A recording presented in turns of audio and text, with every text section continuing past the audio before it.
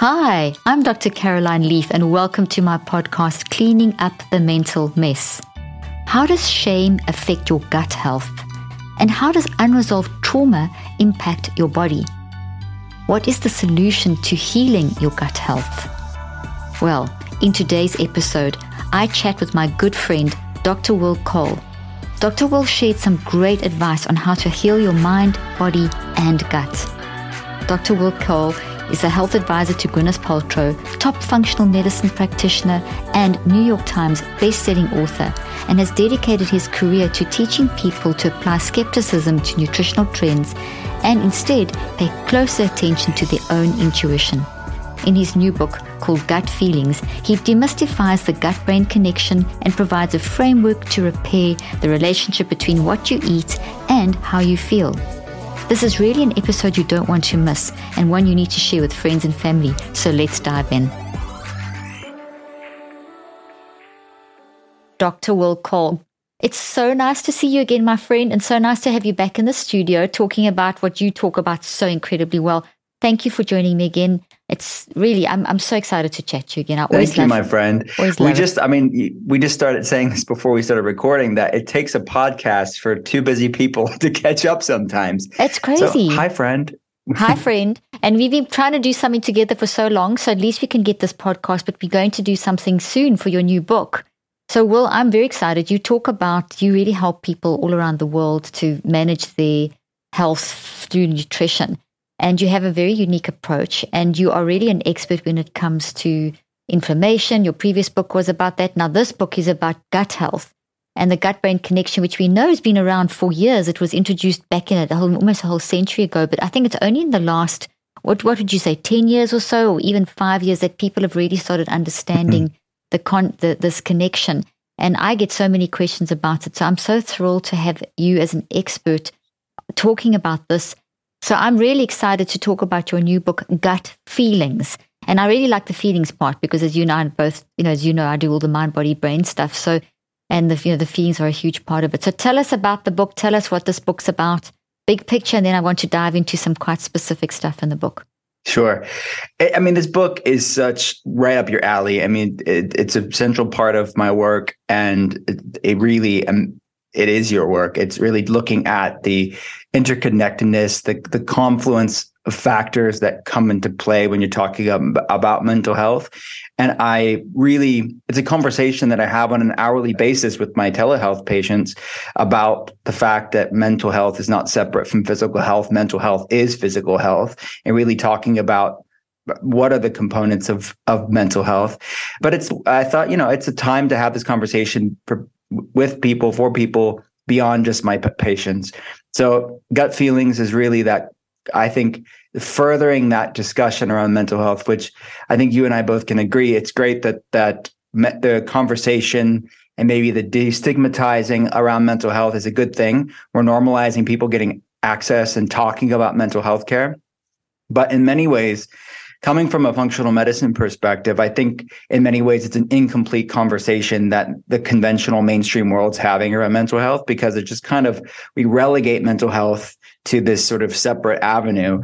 But the reality is you can't have a full conversation about mental health until you realize that it's just as physical as any other health issue, right? And talking about the inflammatory components to mental health issues. And in many ways, the bidirectional relationship, I think, between mental health and physical health. How in the book, I explore these things that I measure on patients' labs, like underlying gut problems, leaky gut syndrome, or people that have small intestinal bacterial overgrowth. We see a lot of people that have reactive food sensitivities, histamine intolerance, mast cell activation syndrome, and chronic infections like mold toxins, chronic Lyme disease, physiological things, how I'm umbrellaing it in the book under the gut side. So we have gut and feelings. And the gut side is all that stuff that we can measure on labs that impact our mood, impact things like anxiety and depression and brain fog and fatigue.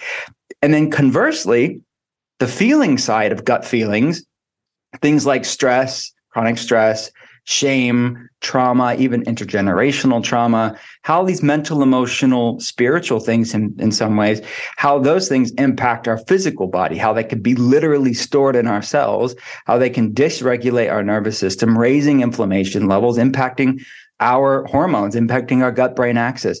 So I wanted to have a both and, not an either or conversation around both gut and feelings, and how our mood and our health are impacted by both. And it's by dealing with both, it's how I see our patients just really recover and overcome these seemingly insurmountable things like mental health issues or autoimmune problems.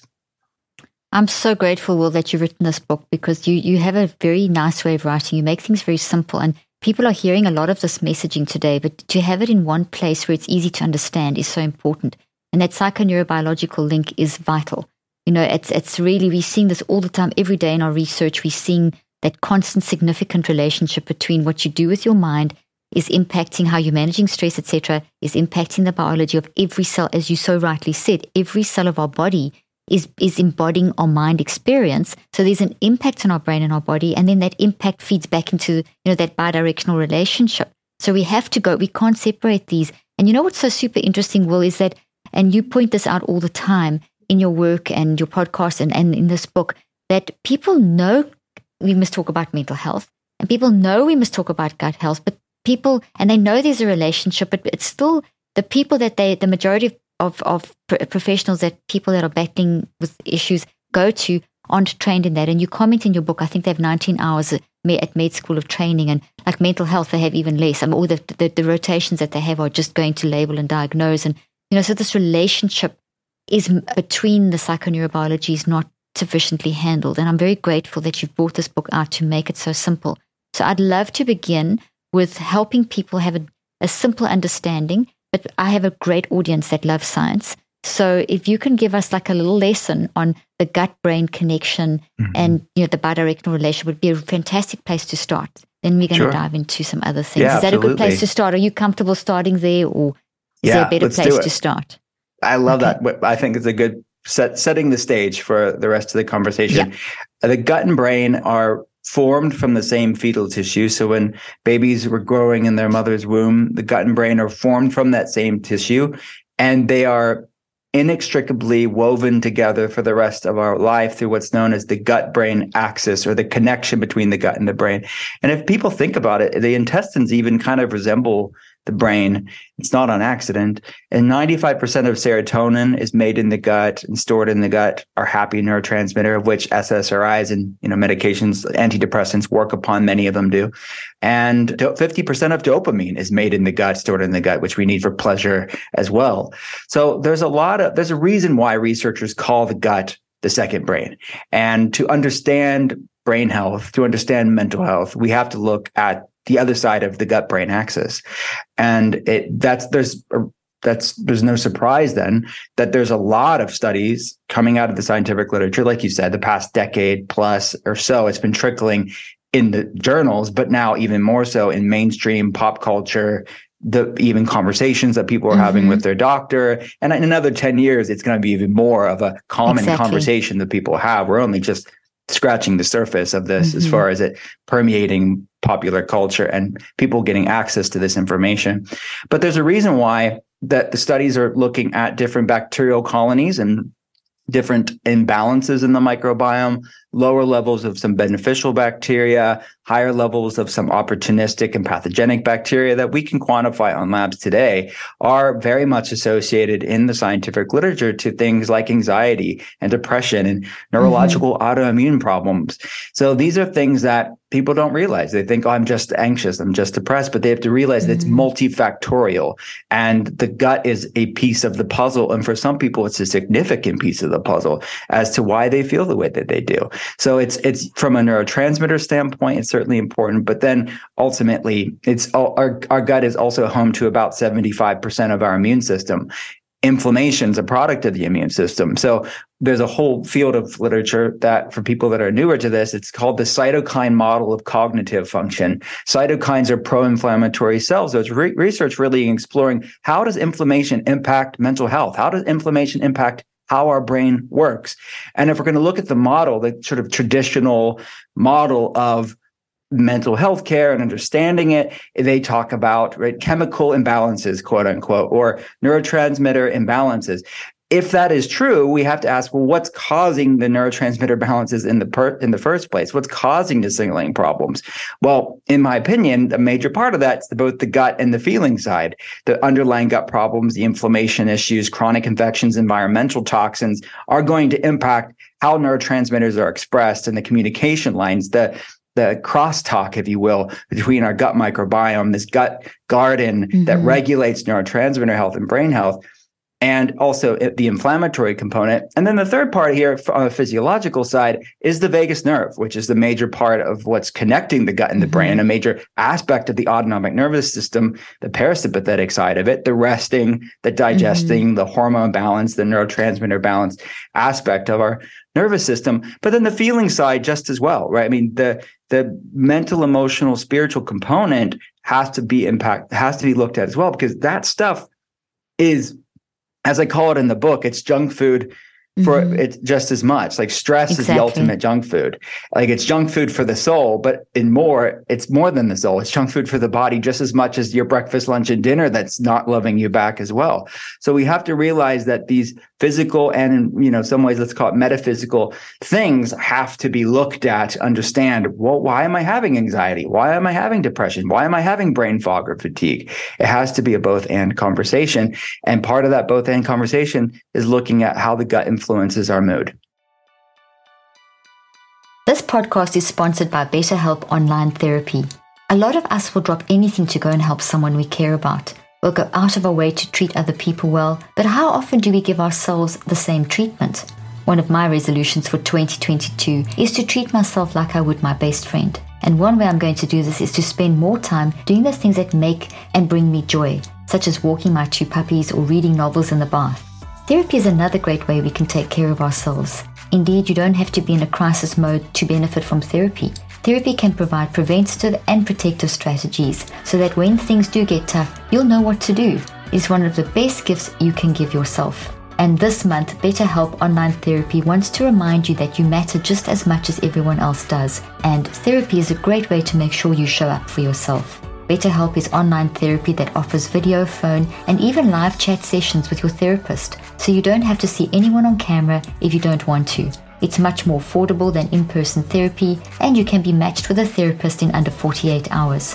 Give it a try and see why over 2 million people have used BetterHelp Online Therapy. Cleaning Up the Mental Mess listeners get 10% off their first month at betterhelp.com/Dr. Leaf. That's BetterHelp.com/Dr. Leaf. The link and details will be in the show notes. That's so important what you've just highlighted. The fact that it's our environment and our experiences in our environment. So we can have an experience in our environment that is toxic, and that's going to impact our gut because our experience goes through every cell and our cells make up all the different parts, including the gut. And if people understand that, it's really a massive part. And then also sometimes we ingest toxins and we ingest bacteria and it goes into whatever viruses and so on. And that's impacting. So there's this constant bidirectional. So I agree with you, Will. It's crazy that it's something that's so vital, but it's not really, it will change. It will change. People are getting more and more aware. I want to just comment on the impact of environment and life on our gut. I wanted to make a comment about the chemical imbalance. They've also tried to simplify that whole concept of saying that mental health is related to a chemical imbalance. So someone has people have huge stories. Everyone is not one single person who's not, mental health is everyone's issue. There's no one it's obviously different on a spectrum. But the fact that they just try and simplify it down to a chemical imbalance, that was a myth. It's been disproved over and over. There was a paper that came out in July last year, Jana Moncrief, saying that this chemical imbalance is a myth and once again proving it. So we've got to, the tendency to just simplify it as it being just one thing. I'm depressed because of one thing. Mm-hmm. What you're saying in your book, from what I've read, and I know how your work is, we've got to look at the whole person. And we've got to look at that gut-brain connection as being a massive part of that whole person because it's the quickest, the vagus nerve, everything you've just described. Your gut really feels the impact very quickly. Every cell in your body does, but the gut really feels it fast. And it's like, an almost immediate reaction. Yeah.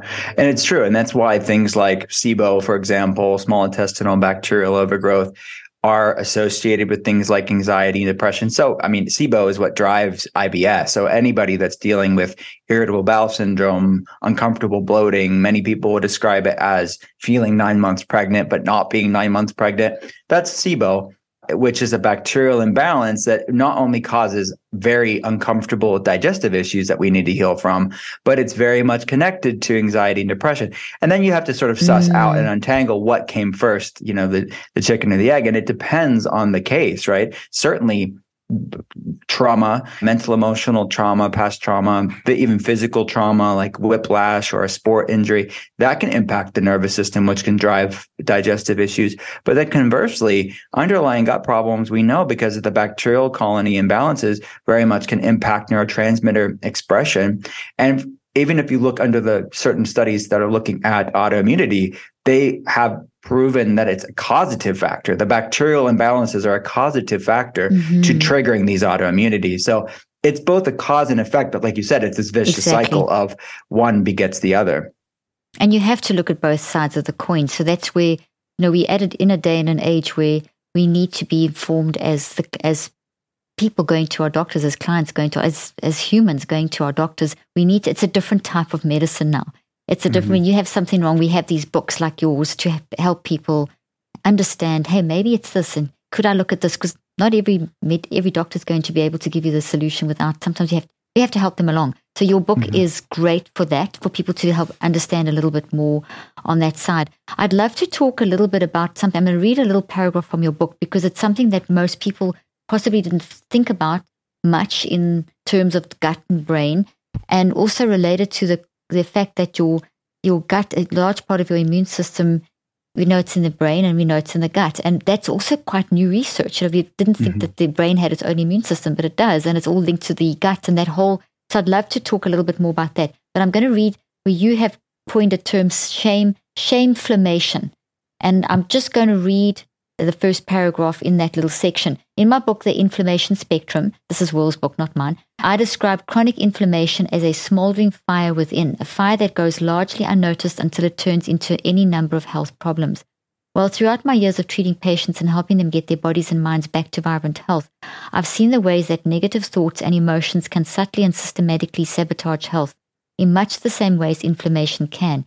In fact, I see this phenomenon of emotional suffering causing physical suffering so often that I decided to give it its own name, shameflation. Okay, so talk about that. I love it. I love your book, but that's really a favorite part of my book because shame is so massive, and the link that you've built between shame and inflammation and gut health, and then the whole bidirectional feedback thing we've been discussing is very, very interesting. Thank you. It's interesting. I have never said this on a podcast, but of course I'd tell my friend, you first, originally the title of the book for Gut Feelings was going to be Shameflammation, but then me and the publishers decided to make it more positive of gut feelings. And it's not just about shame, and we want to heal people from these issues too. Yeah, but the concept of shameflammation is a massive part of the book because it is this connection between mental health and physical health and how there's both and conversation. But shame, the research around shame, I mean, even though it's vastly under-researched in both of our opinions, but and the work that you're doing is really hoping is progressing that and changing that over time. But it is I think an umbrella emotion that a lot of my patients feel to varying degrees, but this sense of shame and stress and dread and chronic stress overall in their life, and how these things, and I would add to that unresolved past trauma that they're living out today. And all of these things are contributing to the immune system being stuck in this chronic inflammatory state, in part or connected to the nervous system being stuck in that sympathetic fight or flight, stressed, inflamed state. And it is a massive piece of the puzzle. And I see people that have done all the gut stuff, right? The gut dealt with the feelings, the gut side of the gut feelings equation of getting their gut healthy, eating healthier foods, working out, doing meditation, but they haven't really gone deeper into the feeling side of it, of really looking at their chronic stress, really dealing with past trauma. And part of that conversation that I'm having in the book around shameflammation is specifically about people's relationship with food and people's relationship with their body. And it was my opportunity, I think, in the book to have a conversation about the wellness industry and how I feel like in many ways we've fallen short for the average layperson out there, because there's so much conflicting information. I mean, Dr. Google is like this endlessly fickle physician, which we can substantiate our worst fears, our own agenda and confirmation bias at the click of a button. And we create these sort of toxic tribalism online that only adds to the shame and the disillusionment and overwhelm that people have. So that's part of the shameflammation conversation. It's not just the past stuff per se or people's general life, but it's, what is my relationship with food? What's my relationship with my body? And what's my relationship with this thing that we call wellness? Because for so many people, it can start off with good intentions, but can become a source of orthorexia, which is a disordered eating around healthy things in our life. And stressing about healthy food isn't good for your health. Shaming yourself about not working out enough isn't good for your health. And that contributing factors to this dysregulated nervous system, sympathetic fight or flight stress state. So it's an important conversation that I have to have with my patients all the time, that I really feel like the world is like yearning to realize this stuff. And hopefully my book can at least play a part in making the connection that it's really an underlying hidden saboteur to why people are stuck at these plateaus and are able to continue to heal. So important. Can you give an example? I don't know if you can create a fictitious example or sort of pull from different clients or patients, or if you can example from your own life, but that principle of shame and the relationship with food and the wellness industry, I think you've hit something really, could you talk more detail, give a more specific example about that? Because it's so good. I'm so glad you brought up about the wellness industry, because really, what do people do? There's just so much advice. How do you wade your way through? And I've done the 10 steps and I'm still this, or I've done You and I are always trying to bring context, and grace and lightness to these conversations, because context, grace, and lightness are important. And that's what I talk about in the book. Like grace, how you imbue grace and lightness back into wellness. Like, how should there be an ease and like remembering the why of why we're even doing these things, of cleaning up our mental mess, or eating clean foods, or working out, or whatever we're doing. Like, what's the context? You and I know the context, but we realize that we always have to check ourselves and how we're even communicating to people, because I feel like there's so much information out there that sometimes where the person's at in their health journey, like their vessel's only so big, for lack of a better term. And like we have so much light, or so much information to give them, that it's like overwhelming them. And sometimes it's good to just lean in and meet yourself where you're at on your journey, and some action's better than no action. And I'd rather someone be consistent with the less and versus doing all the things and feeling like they're a failure if they can't continue to do all the things, because you don't necessarily have to do all the things. Because again, it's the mindset and the why of why you're even doing these things. So a common scenario that I see is, because I'm coming from a clinical side, functional medicine side, my patients are people that are dealing with a lot of autoimmune problems, a lot of food reactions, hormonal imbalances, things like anxiety and depression, brain fog and fatigue. So I realize that I'm not the average. I don't have like the average person out there, but I think this is an important part, because I think a lot of the people that listen to your podcast probably have gone through similar things. They've gone through trauma and stress, or dealing with gut problems, or dealing with brain problems. And I feel like those are all real, physiologically real stuff. Nobody's going to deny that in our space. We know this. Those people tend to have more digestive problems, and they tend to have more food reactions because of that. So this is what I've experienced clinically is that this is a different avenue of orthorexia than maybe the general like average fitness person out there, right? That maybe could get disordered orthorexia in a different way. These people do have food sensitivities. They have reactions to foods that don't love them back right now.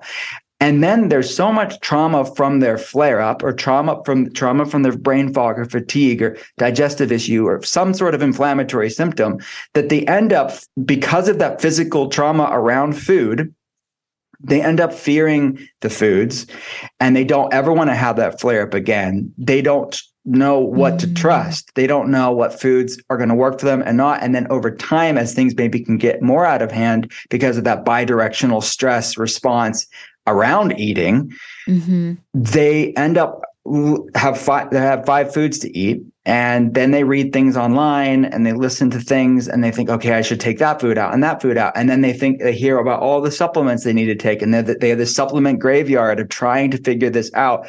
And they're left with a supplement graveyard and 5 foods to eat and a lot of stress and anxiety and shame around their body and food and wellness. So this is a scenario that I think is a massive problem within for sure, our world, our community, and the people that listen to us. It's a complex conversation, because then you have the conflicting opinions, I think, out there in the mainstream world, that we'll have the diet culture and then the anti-diet culture that I talk about in the book. And the anti-diet culture says there's no such thing as a bad food and eat whatever you want. But those people know that's not true for me. If I ate that food, I would feel horrible. So they know intuitively that side's not really making sense. And then the diet culture is saying stress and shame, and they know that's wrong too. But they know that food isn't their friend right now. At least a lot of food's not their friend. So that untangling around that, I have a real reaction to food. I don't want to feel like that, but I have to eat. Where do we go from here? So it's really looking at both the gut and the feeling side of that to say, how do we heal the gut so we can bring things in? And part of healing the gut, you have to do with the gut stuff and the feeling stuff. Because I see people that we work on all the physical stuff of healing the gut, like dealing with mold toxicity, dealing with SIBO, but they don't deal with the feeling side. Exactly. And they get stuck at a wall, right? We get them like 70% better, but they're stuck at this plateau. The feeling side has to be brought in to move past that plateau. So it's dealing with their limbic system, dealing with that sort of past trauma that they're dealing with, or the trauma around food. They're retraining their brain, which is what all your work is all about, to kind of move past that plateau. So that's a major, I guess, manifestation of shameflammation that I see all too often, sadly, with my patients.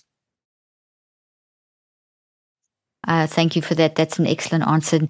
You know, the neurocycle that I've developed is all about getting people to drive their mind in the right direction so they can rewire the brain. And that's what you're basically saying, is that it's very interesting. There's so much that you said there that were pearls of wisdom, but I want to just sort of emphasize one point where you said that you can get them 50 to 70% healed through doing all the external physical things, which are really important because there's an impact of life.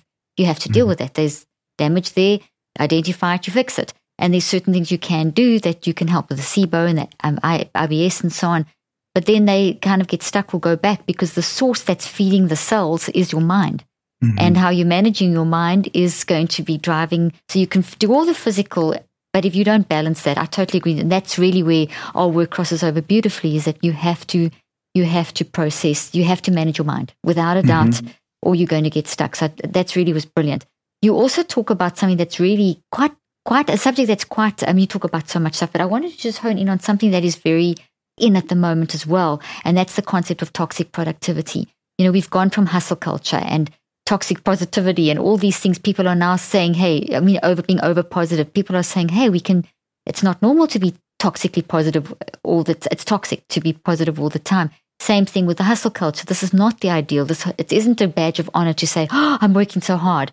You know, we all automatically say, hey, we're busy, but in that busyness is there time for rest. And you're really good. Like, you will not work after a certain time. You don't take calls after a certain time when you're with your family. And, you know, that's something that you've really built into your lifestyle. And you know, that's something that I've had to learn to build into my lifestyle too, like so many people. So can you talk about toxic productivity hurting your health, and how people that get stuck in this, hey, I'm working 15 hours a day. Well, you may be producing something and enjoying your work or not enjoying your work, but your gut is battling when you go beyond the time period of that you should be working and so on. Yeah, absolutely. And I think that this is part of that, I think, conversation around healthy boundaries, which I think is a good thing, but we need to maybe have a further conversation around that. Like, I think healthy boundaries with ourselves is really important. Yeah. And also, I mean, I talk about healthy boundaries around food and diet culture and all that stuff, and reframing, I think, that paradigm. But specifically with toxic productivity, a lot of our patients, again, this book is just born out of what I've seen clinically with my patients. A lot of our patients are the sort of type A, always on the go. And they're sort of used of that. They're used to that grind of always on the go. And even if they're not working outside the home, we know being a stay-at-home parent is one of the most grueling jobs too. And there's no off button on that. Yeah. Mm-hmm. Right? And that's, my wife, I see it so much. And, it's important to have that support system and resources, people to get access to resources to get that off time as much as they can and get that self-care.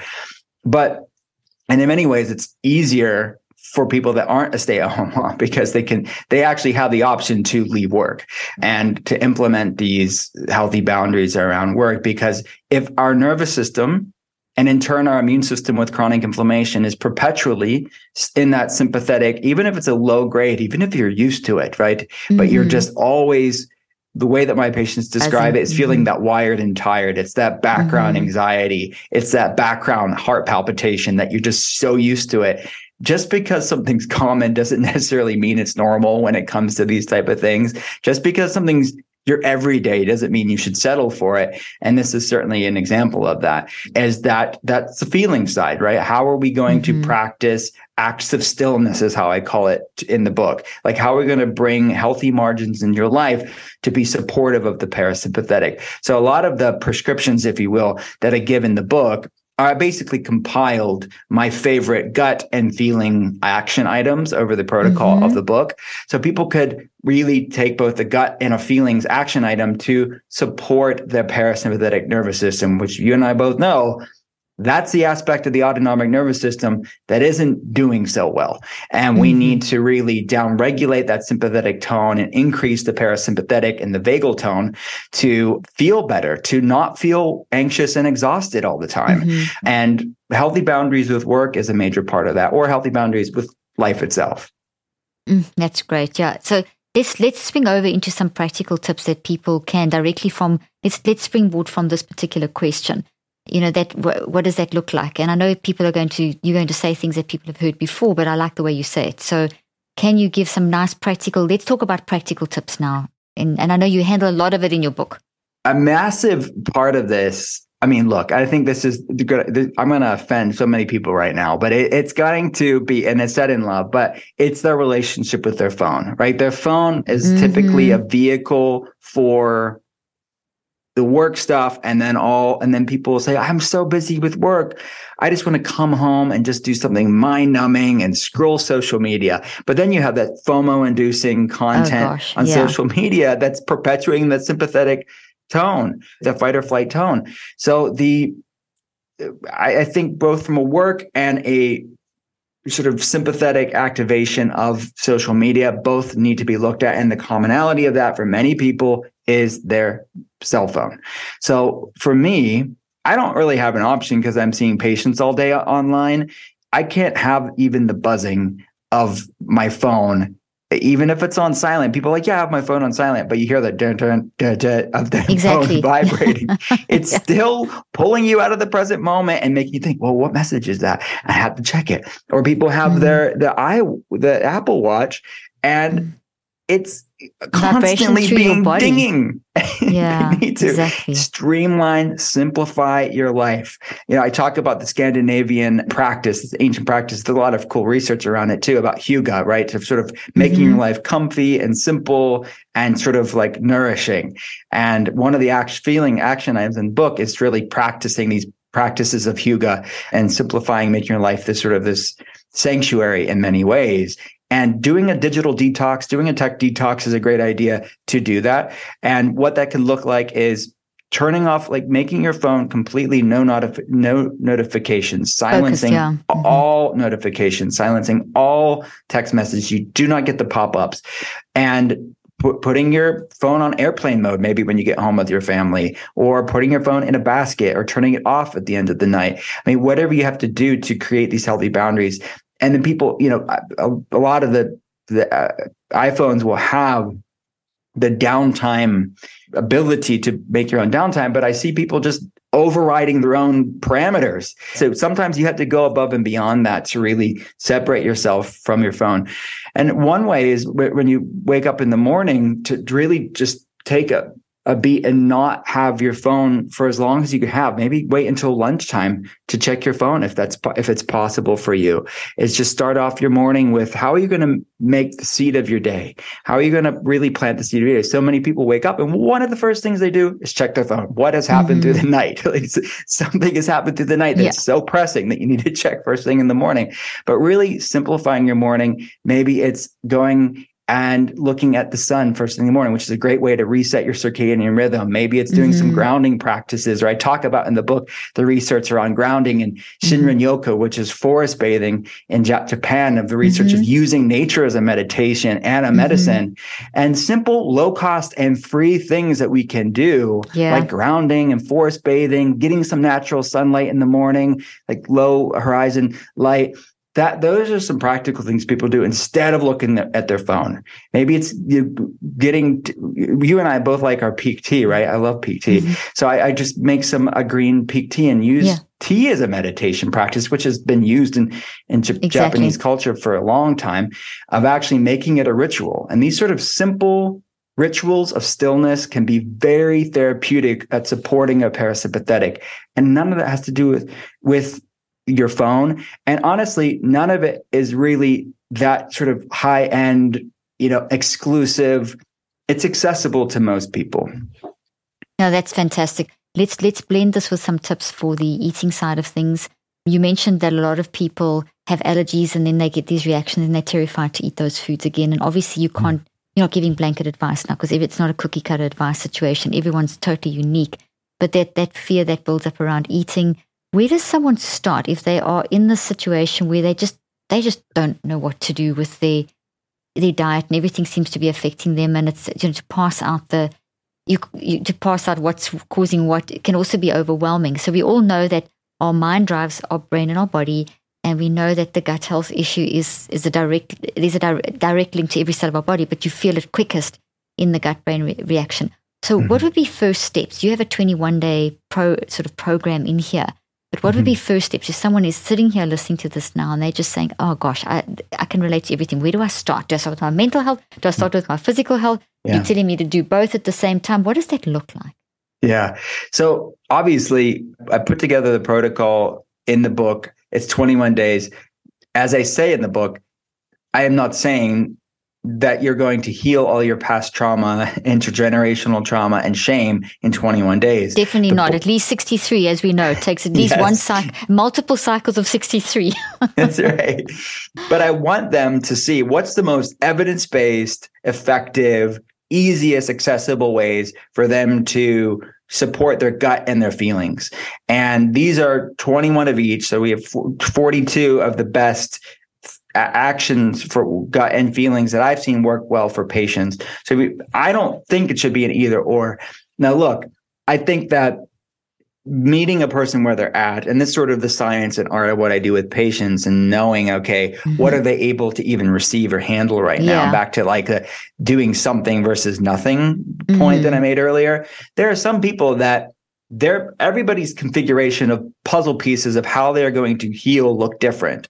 And remember, I said like 50 to 70% of dealing with the physical stuff. For some people, which I know that, there's like, it's mostly not physical at all. It's all the mental, emotional, spiritual stuff. And they really deal with that.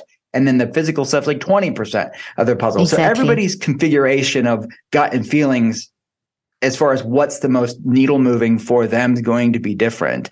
But that's why I think a both and approach is good, but even just these micro moments and just being consistent with the micro moments can be very influential on your health over time and with consistency.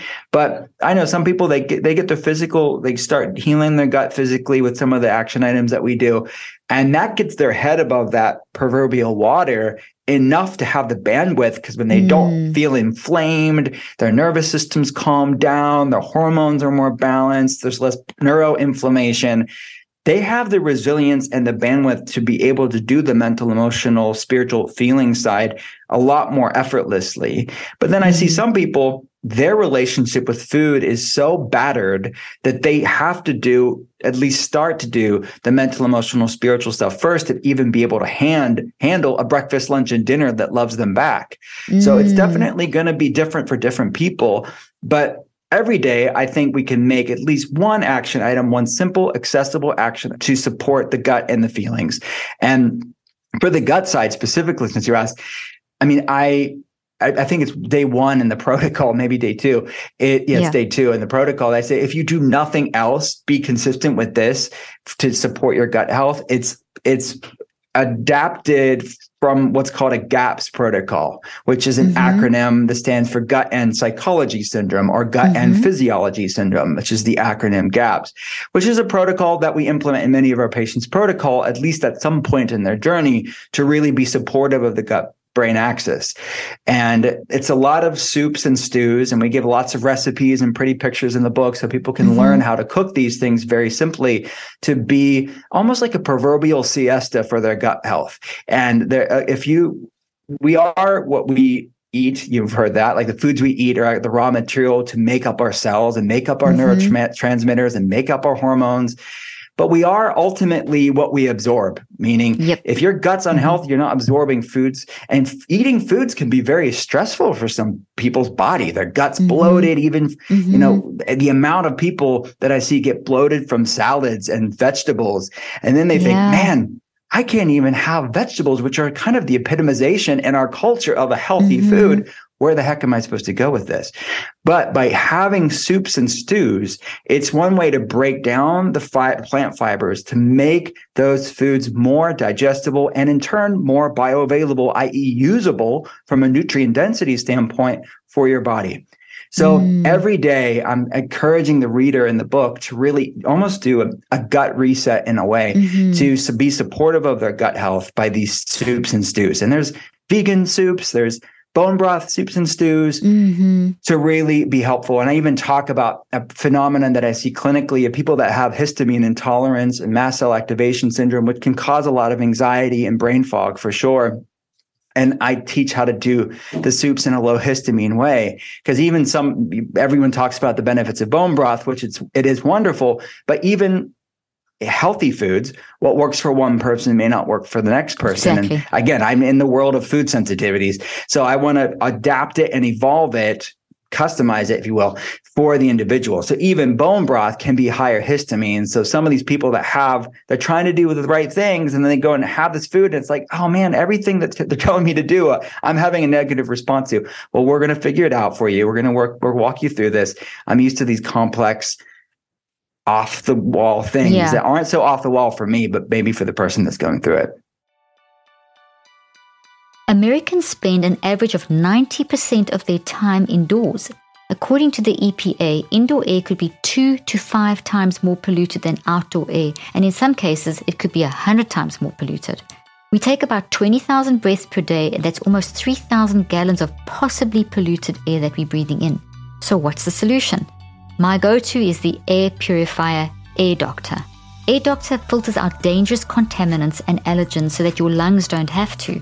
Air Doctor uses an ultra HEPA filter that's been independently tested to remove 99.99% of tested bacteria and viruses. Air Doctor comes with no questions asked, 30-day money-back guarantee, so if you don't love it, just send it back for a refund, minus shipping. So head off to airdoctorpro.com and use the promo code DRLEAF, and depending on the model, you'll receive up to 40% off. You are saving up to 40% off. Lock the special offer by going to airdoctorpro.com and use the promo code DRLEAF. The link and details will be in the show notes. I've got page 144 open in front of me, and you talk about the gut. You give a little gut thing, like for example, up your protein intake, and then you give a feeding, balance the anxiety equation. So you're giving like little things that you can do collectively together to help a person. You talk about the stress of good food, even good food making you unhealthy. The keto craze when it was sort of, and we were all doing keto at one point, and it's not that I'm knocking keto, and you talk a lot about doing it in a balanced way, but it's mainly nuts. Everything's nut flours, nut. And I knew I battled with nuts myself, and years then I felt like I'd grown out of it. So going into full on keto where everything was, I had such inflammation in my joints and everything. And as soon as I stopped all nuts again completely and went, because even that, when you say that even healthy foods, now I only eat clean food and lots of soups, and even those were starting to affect me. But as soon as I removed that really great food, I mean, nuts are phenomenal, but in my body it didn't work, and it was definitely cool. So just talking about the I wanted to use that as an example of even healthy foods. If you have some kind of a response, it can even affect the other, like the salad makes you bloat kind of concept. Yeah. So it is a matter of encouraging people to not just give up, but to really explore. And there is a solution. There is a way through it. And the process of exploring can be a bit anxiety provoking, but it's also exciting. So it's how you look at that's where the mental side comes in. And then you talk about, making soups and stews. It takes more time, but that in itself is a meditation practice. It can be, it's a relaxation practice. So the blending of both worlds, which you've achieved in this book, is really great. It's beautiful. Right. So thank you. Thank you for writing it. So you're welcome. Ahead. Yeah. And even with the soups, like you said, like you can batch make these things and have them for the week, right? That's what I do, maybe at the beginning of the week, it's a little bit more, but you can really have your whole week planned. And that's some of the, meal planning is definitely something I want people to know about. Just be proactive for your week. And once you get a few weeks under your belt, what seemed overwhelming at the beginning is not, because it's really just part of your routine and ritual. And I'll be honest with you that when you feel great, you have more resilience. Absolutely. And the things that overwhelmed you before aren't always going to be overwhelming. You just have to do enough to get your head above that proverbial water. So then you can realize, oh, wow, I want to do the things that continue to make me feel good. Like the paradigm that I talk in the book is like avoiding foods that don't love you back isn't restrictive. It's self-respect. And then conversely, that's so nice. Continuing to eat foods that don't love you back is like staying in a toxic relationship, wondering why you're still miserable. And I think so many people have this like supercharged negative relationship around food, and it's diet culture, quote unquote, toxic diet culture. And the wellness industry. Yeah. Right. But ultimately, we need to realize that we're loving our body enough to nourish it with things that love us back. And that's the paradigm shift of what I talk in the book. I call it food peace. It's like having peace around the foods you eat, having peace about the body that you've been given, and how can we take care of it. It is all a message of really positivity and agency over your health. It's just going to take time for you to be consistent to get there. But believe me, I see people up against very, very heavy stuff, overcome it. And I really want people, we're talking about heavy things, but ultimately healing is so possible. Healing is nonlinear, but extremely possible. Nonlinear, possible, and takes a lot of time. Yeah. And that's, you don't just work overnight and find a solution for your patients. They're with you over a period of time. And it's a matter of searching and not giving up, and in our quick fix society, and grab that book. You must do these 5 things. You must take these supplements. It's, as you spoke in the beginning, that can be very overwhelming. So sort of like as a almost final kind of conclusion, you started off with talking in your book, you mentioned about the wellness industry and how it can be overwhelming.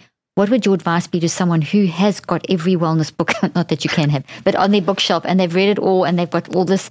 What should they do? Put the books aside for a while, get your book and start that, and it's another wellness book, but what should they do? Because they're hearing this from so many people. What would be a good place for them to start? Well, I do feel like an editing of their life is important. I love we have our patients go off of, really put parameters around the things they're searching online, and what are the things that are nourishing them, and really think, what is making me feel light and what's making me feel really anxious and shame-based and adding to my sort of obsessive thoughts around these things. So I would say, look at the people you're following on social media. Like, who are the people that are really, I don't want to use the word triggering, but who are the people that are really activating your sympathetic fight or flight, stressed, anxious, shame-based way? Unfollow them.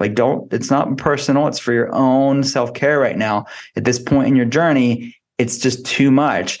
So I would say, and even edit the things you're listening to. I think podcasts like this are wonderful, they're encouraging, but some people go to listen to other podcasts and they think more is better as far as content. And they're sort of mass consuming content that it's just not edifying them right now. It's not like lifting them up. It's just perpetuating their sort of paralysis of analysis and not actually creating some stillness and some space in their life. So I would say curate the podcast, curate the people you're following on social media, curate the people you talk to in your personal life of things that are still going to challenge you. It's okay to be challenged, but we all know intuitively as humans, like what is part of our journey, where am I at right now, and what's going to actually lift me up instead of just add to my confusion and stress and shame. So that's what I would say as a first step for people in this situation. Oh, I love that. We've had a beautiful conversation around gut feelings, gut health, and all of these incredibly important impact that through the bidirectional relationship, complex stuff. But your final word of wisdom is profound, because it is really curate your life, edit your life. You don't have to do all those things. It's simplified, streamlined, and you can only do that by standing back and starting to do an edit process. I love that. On that note, Will, I don't want people to lose that edit your life concept. I think it's brilliant, and congratulations on your book. I recommend this book. Where can people get hold of you? Yeah. Thank you, my friend. I appreciate it. Gut Feelings is everywhere that books are sold. You can get it on Amazon, Target, Barnes & Noble. You can get it on indie books. Support your independent bookstores if you have one in your area. Yeah. So all the pre-order stuff's at drwillcole.com. We have a quiz actually that I adapted from questions that I ask patients, and we adapted it from an adverse childhood experience score, like an ACE score, and other questions about people's health to measure their own shameflammation for them to kind of see, how's my gut feeling connection? How is it? So all that stuff's at drwillcole.com. That's fantastic. That's really a great place to start. People can start there and get people love quizzes, so it's a great place to start the process. So thank you for that. Well, I'm really excited, and thank you so much for sharing your wisdom again, and I look forward to our next conversation. Likewise, it has to be in person next time, my friend. For sure. It's absolutely for sure. We've enough of this over the airwave stuff. Yeah, let's do the real thing. Not that it's bad, at least we can do it. At least we can converse, but in person's always the best. Yeah. Thanks, soon. Will.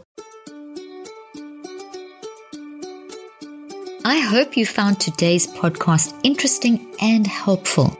If you want more tips and help with managing anxiety, depression, and mental health, be sure to visit my website at drleaf.com and to sign up for my weekly newsletter, where I also include a schedule of my speaking events and so much more.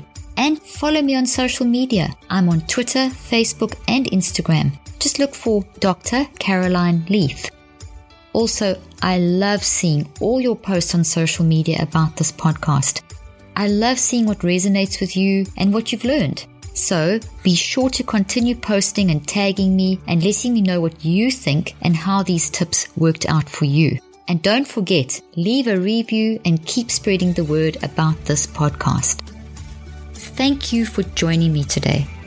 I really hope you learned something new and helpful. Till then, I'm Dr. Caroline Leaf.